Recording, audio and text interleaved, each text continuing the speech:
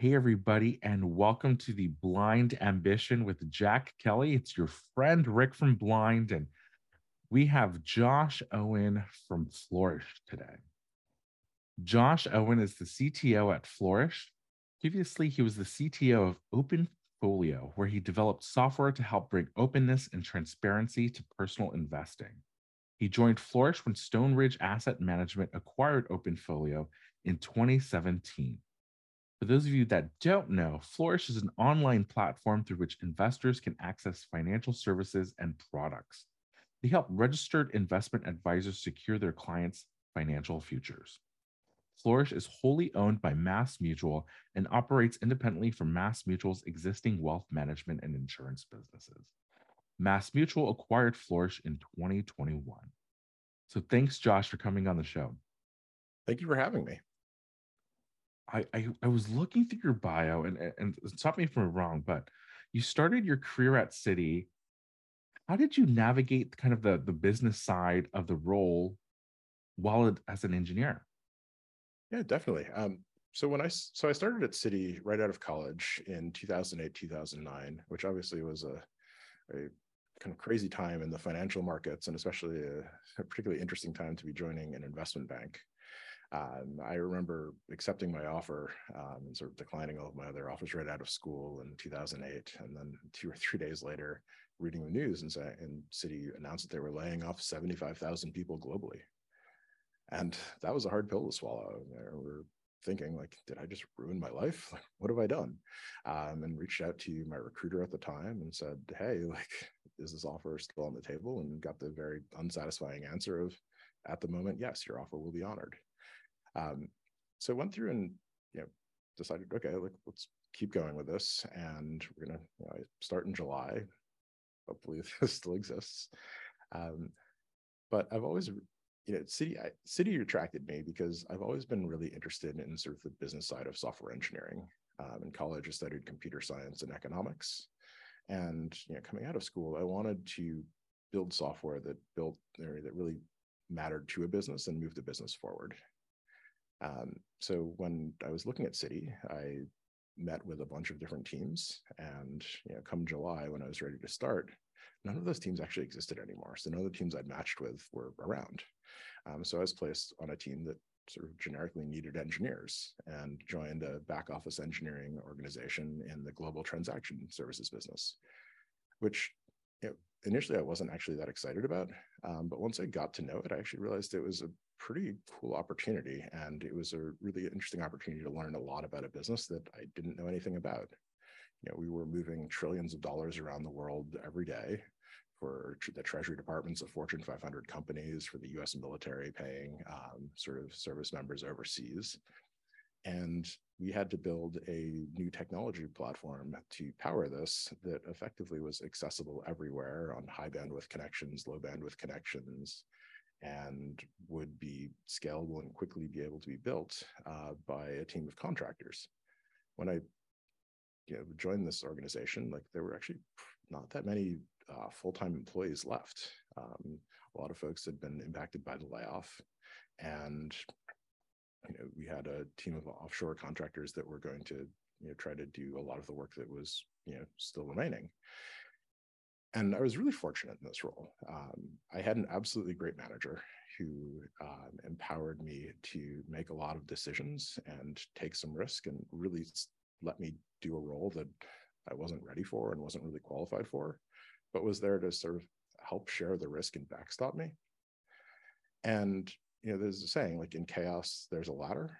And that really proved true in this scenario. I was able to wear a ton of hats. We were building a greenfield product where I had to sort of go be the business analyst and deeply understand the problem that we're trying to solve, design a solution to scalably solve this problem, and ultimately had to build it.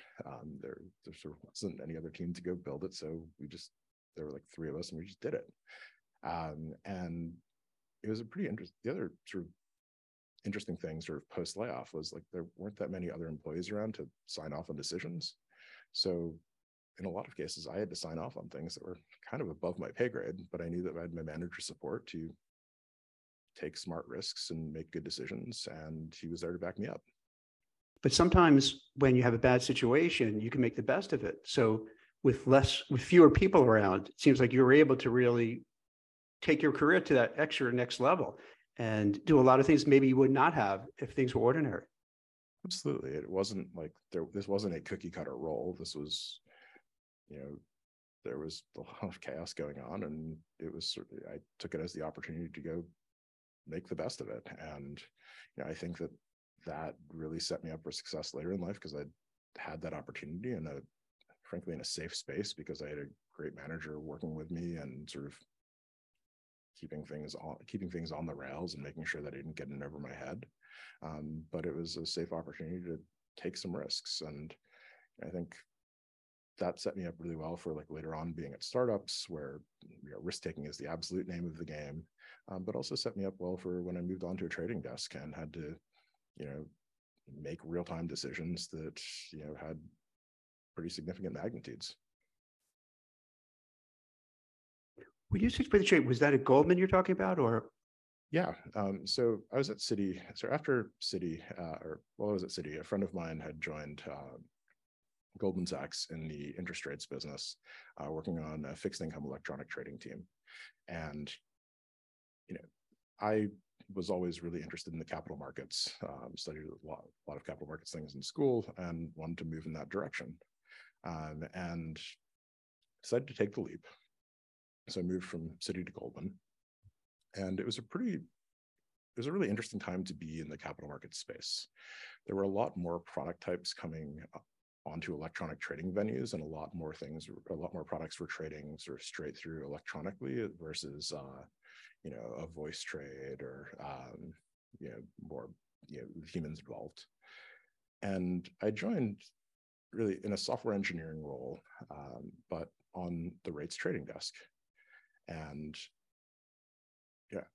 I've often said that a trading desk is like the perfect finishing school. It's great after college. I think that everyone should work on a trading desk, because you have to learn how to work under pressure and really focus on things that matter. The work that you're doing you have to have a sense of urgency in the work, because you're there to make money, and you can sort of tell whether or not you're doing well or doing poorly based on whether or not the desk is making money that day or losing money that day. You have to be calm in the face of chaos. And the culture there is really ruthlessly commercial. Like, you are there to build the business, to grow the business. That is it. You have to have a good risk management function, because you're in the business of taking risks and managing those. And you really have to have a deep understanding of the business and what you're doing, and how the technology impacts it. And to me, that really drew me to it. And I think that there were trading with us electronically, and we would be trading algorithmically on the broker markets. So in this role at Goldman Sachs, were you both an analyst and a developer, or what does the title look like there? Yeah, so analyst developer was the formal title. Analyst is really more like the rung on the career ladder. So at a bank, you typically start as an analyst, become an associate, become a vice president, et cetera. But it really was an engineering role. I do think, though, that it's working, especially on a trading desk, you really have to deeply understand the business. There's no team of business analysts and product managers who are sort of helping you build the specs. You're sitting next to the trader, and you have to, one, understand the problems that they know that they need to solve, and two, you need to understand the problems that you think they need to solve. And I think it's also really a great opportunity for you to sort of make a good name for yourself. I think it's kind of funny. The most useful piece of software I think that I built at Goldman was this simple, silly little checkbox that I added to an order entry screen. Because one night I was talking to one of our traders about the problems that they face when, and I guess for a little bit of background, these investment banks have global trading groups. So there's a team in London, there's a team in New York, and there's a team in Hong Kong or Tokyo usually. And you're sort of trading, the markets are almost 24 hours. So you're sort of following the sun, and there are handoffs between New York and London, London, New York, and then New York and Hong Kong, Tokyo. And when that handoff happens, the team in London would cancel their sort of orders that they have in market, and the team in New York would put in those orders because they're assigned with a different trader. And we realized that all of these traders, were spending like 15 minutes going and re-entering a ton of orders, like maybe 50, maybe 75 orders. There was some fat fingering risk where if you put an order in the wrong way, that could have an adverse impact to the business. And it was kind of just a lot of like low value work. So I talked with the traders that were sitting next to me and said, hey, like, what if we just remembered the order that you put in previously and like kept those values, and then you only have to change the things that actually change for this. So maybe you're changing the price level and like the size, but you want to put that order in. And they said, oh yeah, that'd be great. Why don't we just do that? And I took it upon myself, like, said, all right, let's go figure out how to do that, and stayed late one night and built it and showed it to the traders first thing in the morning. And so they said, yeah, that's what we want. That'll make life easier. And I think, the next day it was live in production. And it's, again, silly little checkbox, but I think it, if you do the math, it saves, I don't know, 45 minutes a day between New York, London, and Tokyo, 252 trading days a year. Like, it adds up to real time, and you're able to do that. And because you just understand your users and their problems and take it upon yourself to go solve it. Well, speed is of the essence, right, Josh? When you talk about trading, I mean, they would do everything in terms of laying cable, underseas, all sorts of any way you could get that trade done quicker than the next person, right? So that's a big accomplishment. And there are tons of other really interesting problems that you have to solve on a trading desk, or working on low latency order execution or low latency market data processing, making the JVM respond in, consistently, quickly, and not worrying about getting garbage collected before like a major economic event. There are a ton of really interesting technical problems, and you have to solve those. But in my experience, the way to sort of like level up is to partner with people and find a way to work on things that matter to people, because people ultimately are the ones who are going to give you sort of the next opportunity. And interestingly, that actually was how I turned into my role at OpenFolio. Was one of the traders that I'd worked really closely with at Goldman had left and was going to go start a startup, and said, hey, come be our CTO. And it was because, I think it was because I spent a lot of time trying to figure out how to solve their problems. Was that a tough decision for you? Because Goldman Sachs, for people who may not be aware, is viewed as probably the preeminent investment bank. It's like the go-to. It'd be like equivalent to Google, I would imagine, right? In terms of their presence within their sector. So did you get some pushback from your family, friends, others saying, wait, it's Goldman, just stay there longer. Maybe you could be a partner there one day? Or it wasn't a factor. You just wanted to pursue something different and be a CTO? So a little bit of both. I remember when I was actually like quitting at Goldman, I was talking with one of the partners that I was pretty close with, and he told me he didn't really understand the business of what we were doing at OpenFolio, and said, it doesn't really make any sense to me. He's like, but you made a good name for yourself. You can always come back. And that actually really hit me well, because it was like, okay, like I've just massively de-risked this gamble. And it was also the right time for me to take a risk. I was 26 or 27. I wasn't married. I didn't have any kids. Like, I could go take a swing.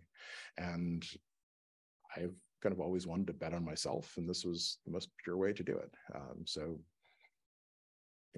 well, at first, so a little bit of the backstory was when the trader that I'd worked with wanted me to be a CTO. I actually first told him no and recommended a bunch of friends that I thought he should talk to, because I wasn't quite ready to take that gamble. And then he talked to them and came back to me and said, hey, come be our CTO. Let's do this now. And I said, all right, fine, let's go. But it was a really fun opportunity. I want to work on things that matter to real people, and this was an opportunity to do that. And I wanted to make a bet on myself. That was a very brave decision, because Goldman, it's like what used to be IBM, right? You can't go wrong if you bought IBM in the 50s. So same thing with Goldman. Hey, you can't go wrong staying there. So that, you're saying it calmly, but that took a lot of guts to make that move. Yeah, I mean, it was the right move at the right time for me right now, or at the time. And I'm really happy that I did. It forced me to learn a ton. Working at Goldman, I was sort of working on this trading group in this box, and I had to solve the problems that were sort of inside of this box. going to a startup and building something from the ground up. I had to learn, a ton of breadth, like in real time, and it was a massive amount of work. But I'm so happy that I did, and it set me up for success, at Flourish, and we had a great time doing it. I mean, Rick, was there any? Go ahead. I'm sorry. I was going to ask you, hey, Rick, do you think, and Josh, do you think for people who either lost their job in tech, worried about losing their job in tech, who maybe didn't consider a career at Wall Street, do you think, given your experience there, Josh, that this would be a way for people to say, hey, maybe let me reinvent myself and move on to the financial world? Is that possible? Is that an open door? Yeah, and there's a ton of movement. One of the best engineers I've ever worked with used to be an engineer at Sony working on the PlayStation 3 and like on core compilers there. There's a lot of movement, from finance to Wall Street, from Wall Street to finance. And I recommend working in financial services. I think that the closer you can get to the business, the better. But it's a great opportunity to learn and grow, and certainly stressful at times, depending on sort of market conditions and where you're working. But I've loved it, and I think that frankly, it helped me grow into the person that I am. Rick, have you found people on Blind being Wall Street curious in terms of different opportunities? Yeah, there are quite a few technologists that are indeed Wall Street curious, or certainly curious to think outside of the tech industry, right? So we've seen at the beginning of 2023, a lot of these companies in the tech sector are laying off thousands, tens of thousands of people in one fell swoop.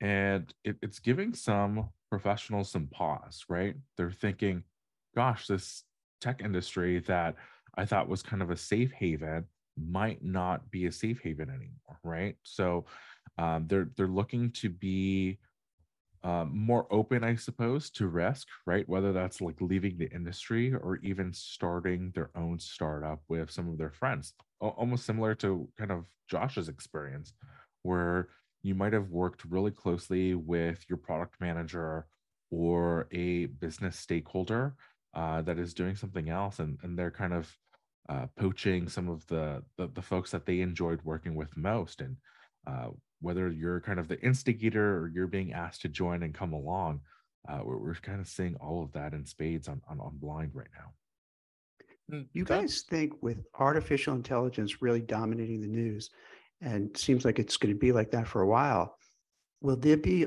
a big movement of tech folks who are laid off, downsized, or not, or who are just happy where they are to say, hey, let me do this AI startup? And maybe it might be in the financial sector, Wall Street, what have you. Do you think, have you started seeing that, or do you think that's going to happen?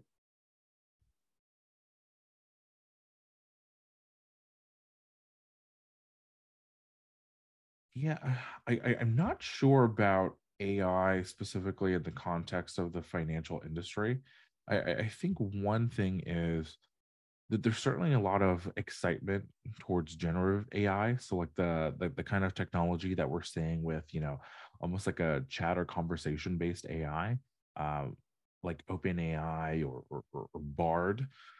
But I think what we're more seeing on Blind is professionals that are interested in kind of expanding their horizons, right? Whereas previously they set their sights on kind of tracking the top echelon of like Meta, Amazon, Apple, Google, and Netflix, that cohort. They're now open to saying, oh, actually, perhaps I'm going to take a risk and bet on myself, like exactly like Josh said, in terms of working at a pre-IPO startup or working at a startup that's going to kind of quickly become a so-called unicorn, right? And cashing in on the stock options, right? Where if I can like get it on the ground floor of something, make a huge impact, because I look to my left and I look to my right.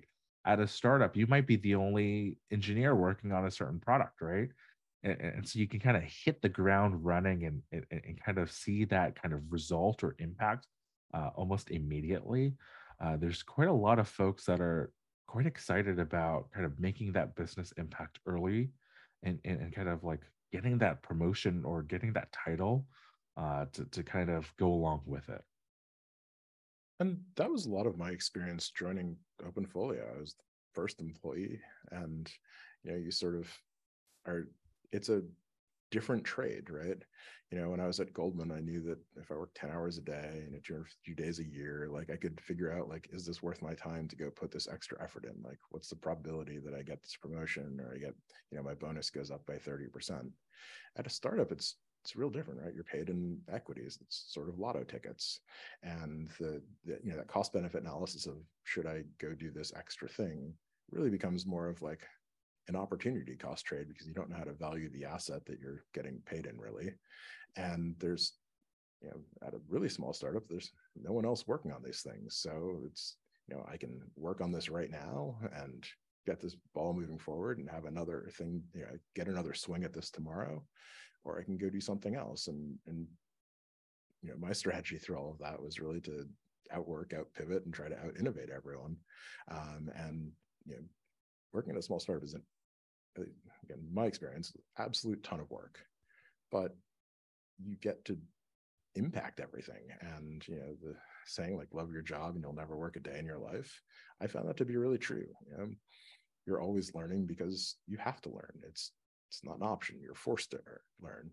You have ownership of the products and technology that you're working on because you have to. There's not some other team working on this. It's you.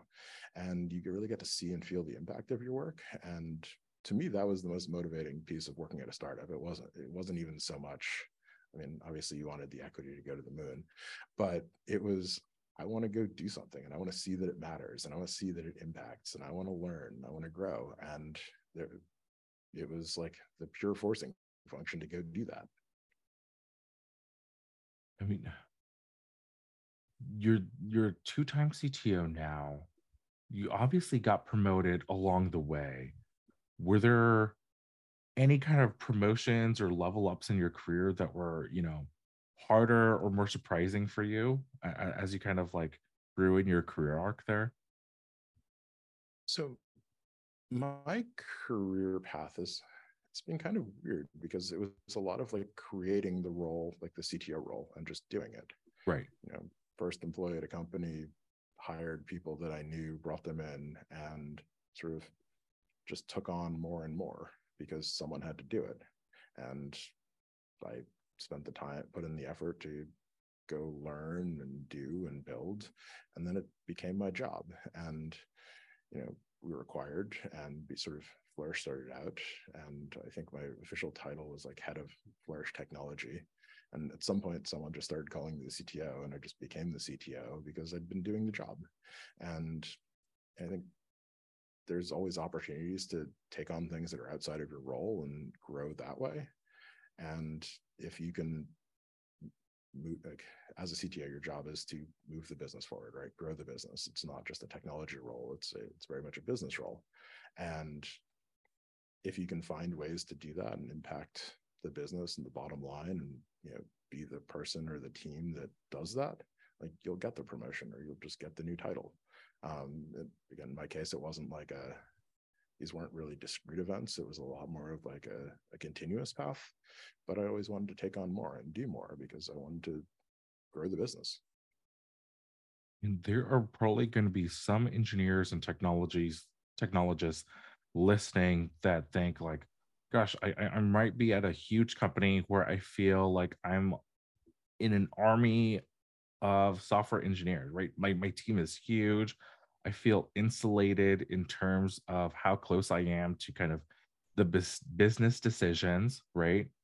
And they look at your career path and think, gosh, like you got to be hands-on, you got to be embedded, you got to like work literally like shoulder to shoulder with your stakeholders, right? And so you're that close and able to like make an impact and realize that so quickly.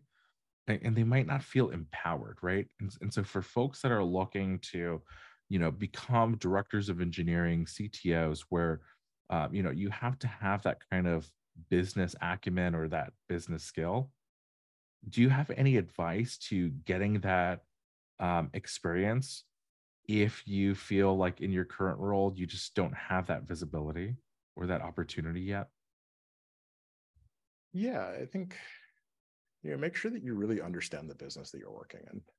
Like, and it's not just what is the product, but like, how does this product make money? And, how does this thing grow, and have opinions. I'd also say, like, find opportunities to make a bet on yourself. And sometimes that's painful and you have to switch a role, or sometimes that means, jumping and going to a startup where you can truly take a bet on yourself. But yeah, I think it's find opportunities to sort of do more, and good opportunities will come out of that. If you can find a way to be sort of, again, the team that gets things done, and gets things done in a way that impacts P&L, impacts growth, like those are typically where you're going to see a lot of promotions come out of. So those are good places to be. And if those aren't coming up, then, try to find other places where you're going to have those opportunities. But I think it really comes down to, like, really thinking about what the business is and really being interested in the business. And if you're interested and excited about what you're doing, and you're interested and excited about, the business and product, then you're going to end up with better outcomes. So make sure you're working on something that you're interested in.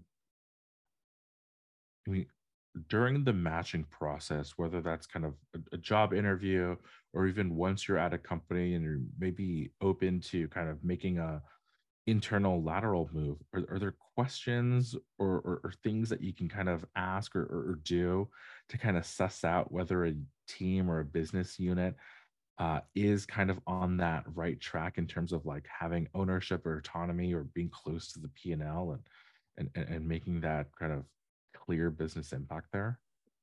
Yeah, I think when you're in sort of the matching phase, talk with people about the business. If they're only talking about the technology that you're building, and no one's talking about the business and the impact, then that's not top of mind for them.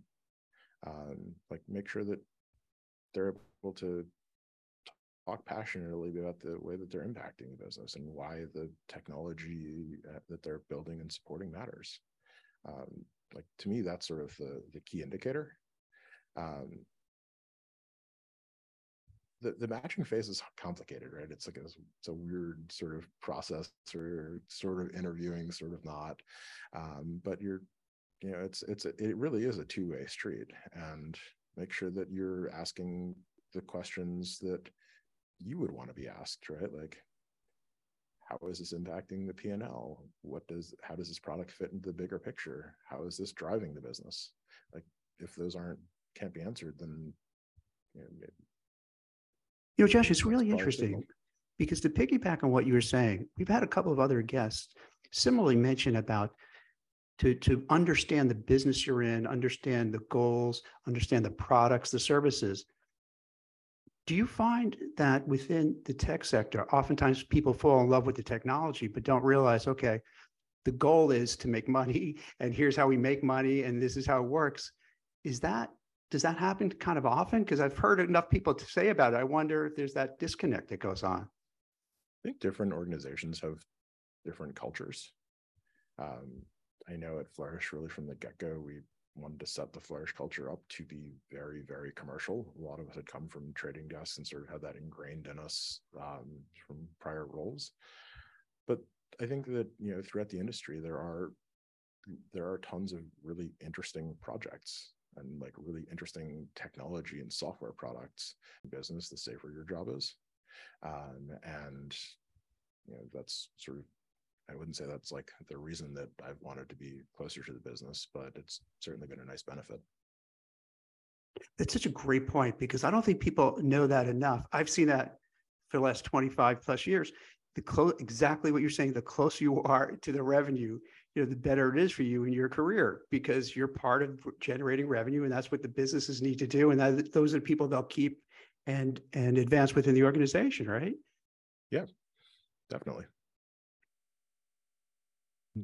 Josh, I'm curious now. You've experienced 2 acquisitions as a leader, as an executive. Can you give us a behind the scenes look into kind of what happens during that kind of business transition? How does your work change as a CTO during or after each acquisition there? Yeah, so I've been through two acquisitions. One was OpenFolio being acquired by Stoneridge, which OpenFolio I think was a 7-person company at the time, and it was really more of like an acqui-hire. Then Flourish being acquired by MassMutual was a lot more of like a true business acquisition, and they both follow a pretty similar pattern, but they are materially different. And I would guess that every acquisition is pretty different. I like to think of like the 3 phases. Looking back, or like there's sort of like the dating phase, like are we a match? And that's both from like a culture and team perspective, from a business perspective, from like a what do you really want to do like as an organization perspective. Because when you're when someone's acquiring you, they're not just acquiring like the technology assets, at least not normally. They're acquiring a team and they're acquiring people, and those people have goals and ambitions and have a direction that they want to go, and you have to make sure that that's compatible. Otherwise, like the people won't go and it'll be a flop. The next phase really is like technical diligence, and that's as a technical leader, it's really an opportunity for you to talk your book and sell, like talk about the people, the culture, the technology, what you've built, why it matters, why it's so great. Like, it's not time to be bashful. It's a time to sell. And then the last phase is really sort of the negotiation phase. And that's, the cards are on the table, the asset, people are quantifying what the value of the asset is. And, there's both what is this business going to cost, and then the negotiation of making sure that all of the right people come across. And, these acquisitions are stressful, and they're, for good reason, are like people who are sort of in the know about the acquisition or the potential acquisition, and then the vast majority of people are sort of outside of the tent for a bit. And in my experience, at least, it can be really lonely. You're trying really hard to make sure that you get the right outcome for the business and the team, but maybe your sounding boards are outside of sort of the embargoed sort of folks. So like, who do you run your pitch deck by? Who are you just talking to when you're stressed out because you're, running spreadsheets and trying to figure out how to make the numbers work and what are the right things? I will give a couple of hints though, or a couple of sort of cheat sheets that I found. When you're doing your technical diligence presentation, make sure it's very polished and make sure that you have the PowerPoint deck to guide the conversation. You know what you are trying to sell. Make sure that you have the pitch deck ready. And if you really want to look like a pro, talk about the software licenses that you use. No one thinks about it until they're going to acquire a company and they're trying to figure out what software licenses are being used and powering this thing. Have all of that stuff ready, and you'll crush it. Wow. Because I always thought of acquisitions as kind of like a black box, right? Where like you said, there's that dating phase where both parties are kind of feeling each other out, and maybe not so eager to kind of share everything on the table. But it seems like it's more of a collaborative process than kind of that adversarial process that I tend to think of. Yeah, in my experience, it has been a lot more collaborative because, a private like technology company, how do you value it? How do you know all of the thing? How do you know how to put a price tag on it? Like there sort of has to be that discovery. And I'm sure that, again, sure some acquisitions go differently, but ours were all very open, transparent, and honest. And we wanted to make sure that it was the right fit all around and was a smooth landing. And I think we stuck both of the landings. Can you walk us through the advice that you share with your team once you're kind of past that final step, and you can kind of share the news outside of the embargo tent? Like, are team members usually kind of nervous? Are they excited? Like, what do you do to kind of like bring them on board and kind of rally the troops, so to speak? Yeah, I mean, it's a bit of a sell, but it's, be open and honest about how you feel about it. Why are you excited about this opportunity? Why are you excited about, being acquired? And I don't think you can sort of like BS your way through it. I think you sort of have to actually be excited about it and be passionate about it. And you know the team, you know what they're looking for. Let's talk about why it's a good fit and why it's the right match. And tell people to go talk with each other about it. Like it's change, it's stressful, right? Everyone's hearing about this now and they're like, oh my God, what does this mean? How's this going to impact me? And have everyone go talk to their colleagues around it and how they're feeling about it. Ultimately, the sooner you can get to like a collective read on whether or not the team's coming along, like the better for you. But I would just say put as much, like, once the embargo is lifted, everything should be as transparent as you can be. And how does your work change after each acquisition? Like, how do you go from kind of being the senior stakeholder in the technology organization to potentially like having a boss again for maybe what seems like the first time in a few years? Like, does your role necessarily change as a CTO or as a tech leader after an acquisition? It changes some, right? You have to feel out what the organizational culture is and like how do I fit into this? To go grab a beer with some people and meet them and like make some friends. But at least in my experiences, it hasn't changed all that much, right?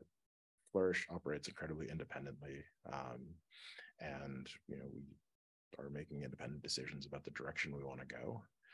What actually changed the most for me was when Flourish was acquired, we came across as the technology organization, but we had a lot of supporting functions that hadn't come across with us. And there was a transitional services agreement that covered sort of, still having some support from the parent company and then us sort of building out those competencies and functions ourselves.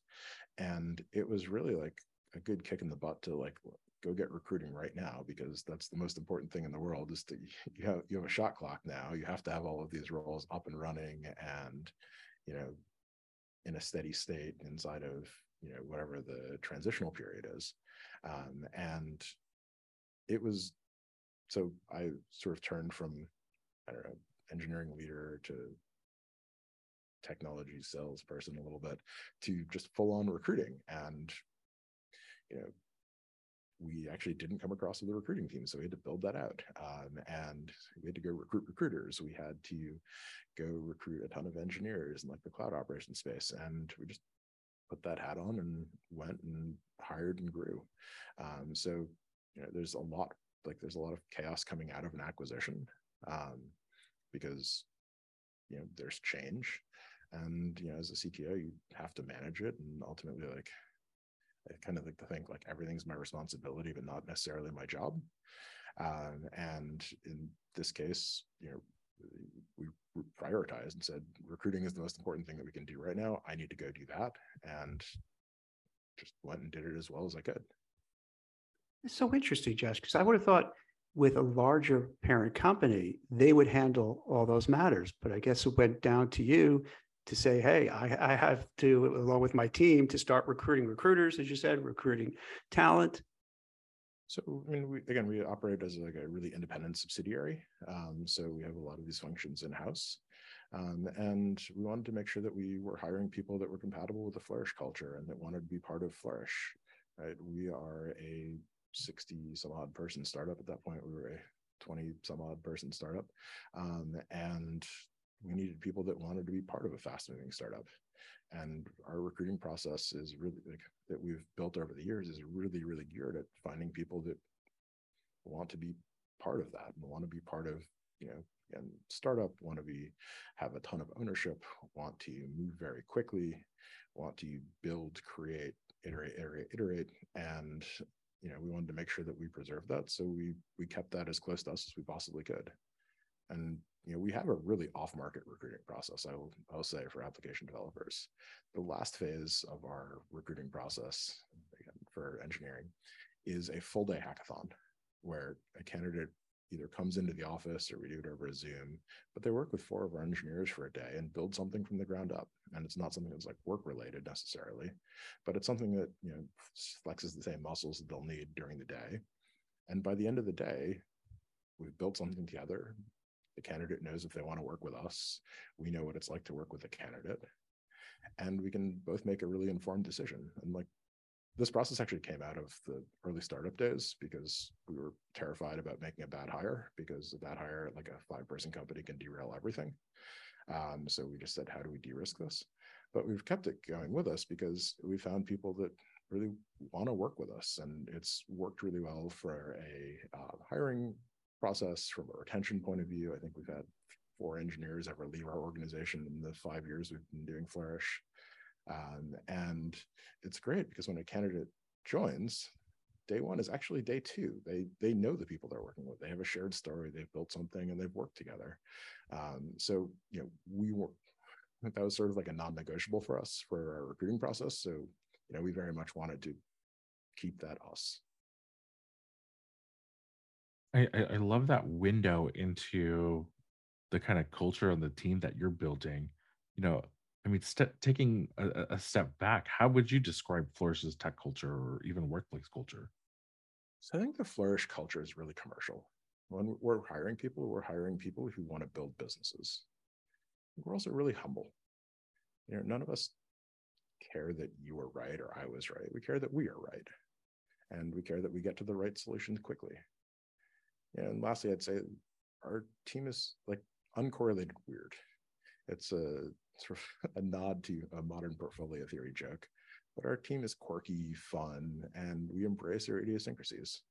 We're not focused on like fitting in to some culture. We're like focused on the problems that we need to solve because we're just being us. And ultimately it's leading to better decisions and better outcomes. And it's just a lot more fun to work together. Got it. And would you say that that's what makes Flourish stand out from kind of other financial technology, financial services companies? So, we've really built Flourish as a platform for quickly launching businesses. And that was really a goal from like day one. Was, we have our cash management business. We were able to use that to quickly launch a lot of things in the crypto space. And we're using that to launch more things. But we've really built everything to move fast and quickly launch compliant fintech businesses. And I think that we do move faster than, certainly than any other place I've worked. And I think I've gotten that feedback from everyone who's joined us. We also very much are like a day zero company. This is the primary goal of every business we launch is to be profitable, right? But the secondary goal is to decrease the marginal cost of the next business. And I think that is really what makes Flourish special, is come here to build businesses. I remember when OpenFolio was being acquired, I was asked by one of the managing members of Stoneridge what I wanted to do with my career. And my answer was, I want to build $1 billion business and I want to learn how to build a $10 billion business. I'm like, that's still my goal. And like, that's what's keeping me here. And I think that that's pretty common across the engineering organization, really the organization as a whole. Like, this is an opportunity to learn and launch. No, I appreciate that kind of like search for the entrepreneurial spirit, even after you've like, from the outsider's perspective, you seemingly made it already, right? Like you've clearly found product market fit.